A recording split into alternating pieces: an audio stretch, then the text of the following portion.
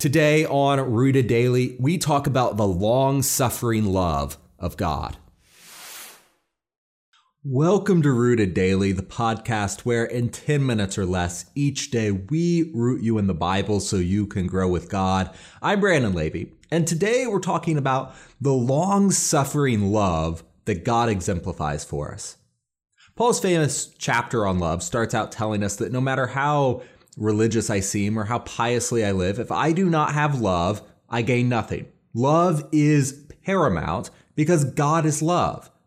Paul writes, if I speak in the tongues of men or of angels but do not have love, I am only a resounding gong or a clanging cymbal. If I have the gift of prophecy and can fathom all the mysteries and all knowledge, and if I have a faith that can move mountains but do not have love, I have nothing. If I give all I possess to the poor and give over my body to hardship that I may boast, but do not have love, I gain nothing.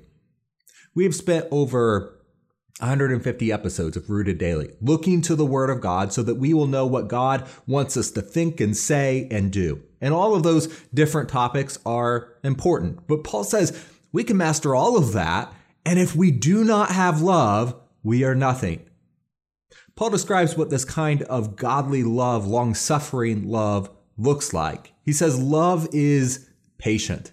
Love is kind. It does not envy. It does not boast. It is not proud. It does not dishonor others. It is not self-seeking. It is not easily angered. It keeps no record of wrongs. Love does not delight in evil, but rejoices with the truth. It always protects, always trusts, always hopes, always perseveres.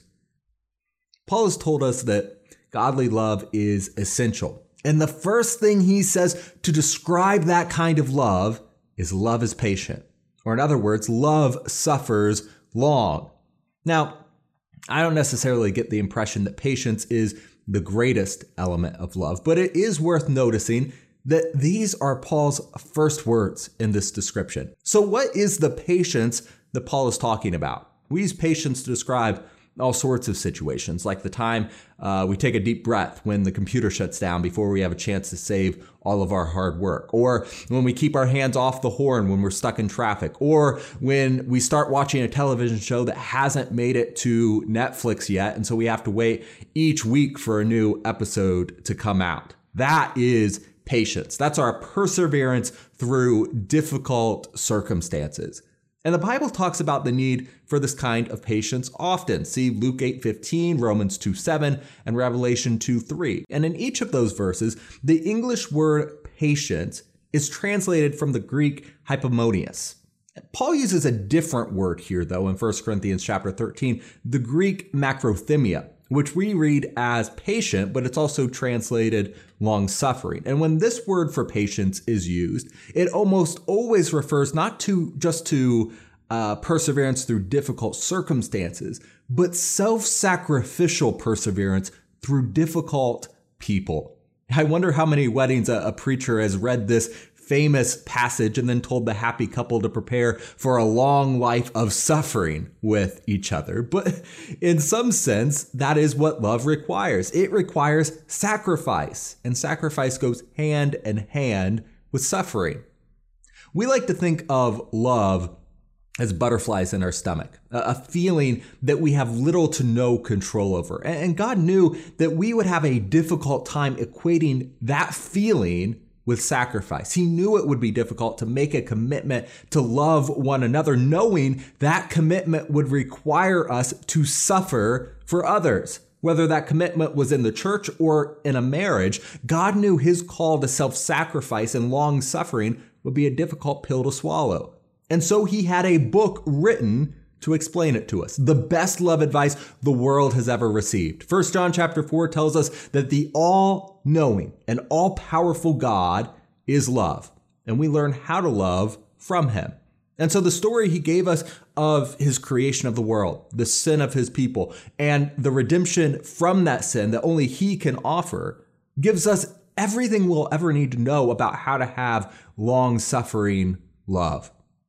When God revealed himself to Moses, that was what he proclaimed. He said, "The Lord, the compassionate and gracious God, slow to anger, abounding in love and faithfulness, maintaining love to thousands, and forgiving wickedness, rebellion, and sin." In Exodus 34:6. That is the description that God used for himself over and over. He is a God who loves and forgives and is patient so that he does not become quickly angered at our rebellion. That phrase, slow to anger, could easily be summed up in Paul's word, macrothymia. Slow to anger means that God is also long in his suffering because he sees our sin and he wants us to give the opportunity to repent. That's truly the story of Scripture. God's loving patience and long suffering. God was slow to anger for centuries before he commanded Noah to build an ark. He was slow to anger with the Israelites as they rebelled against him time and time again. He remains slow to anger as each one of us today decides to sin against him. 2 Peter 3:9 tells us the Lord is not slow in keeping his promise, as some understand slowness. Instead, he is patient. There's that word macrothymia again, with you, not wanting anyone to perish, but everyone to come to repentance.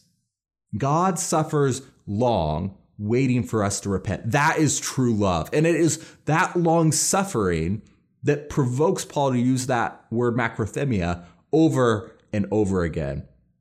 In Romans chapter 2, he writes, "You therefore have no excuse, you who pass judgment on someone else. For at whatever point you judge another, you are condemning yourself, because you who pass judgment do the same things." Now, we know that God's judgment against those who do such things is based on truth. So when you, a mere human being, pass judgment on them and yet do the same things, do you think you will escape God's judgment? Or do you show contempt for the riches of his kindness, forbearance, and patience, not realizing that God's kindness is intended to lead you to repentance?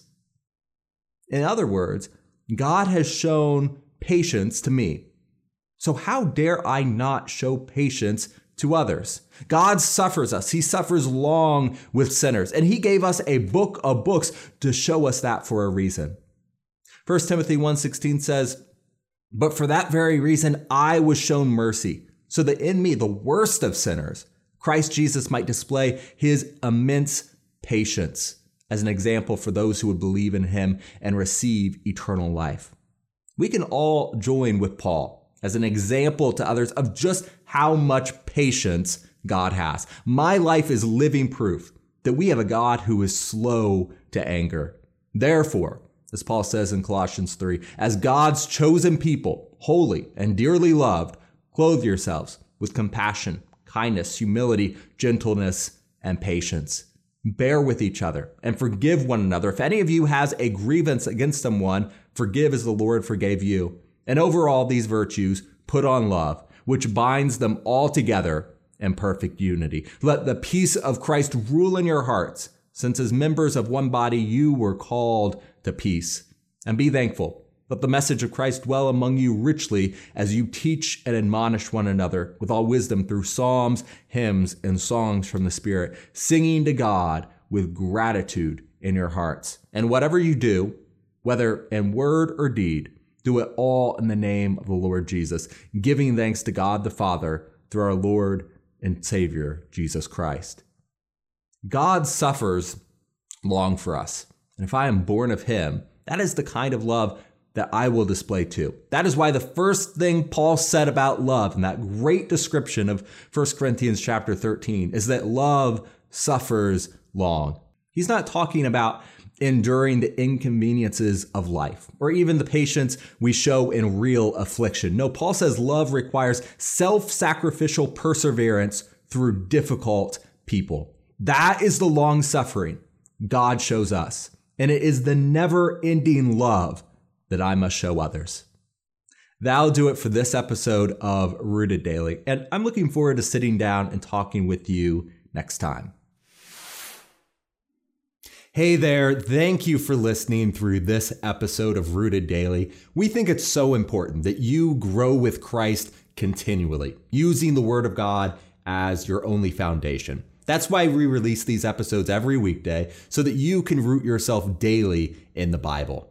Make sure to subscribe to the podcast on your favorite app so you don't miss us. And if you think a friend would benefit from hearing this good news, hit the share button.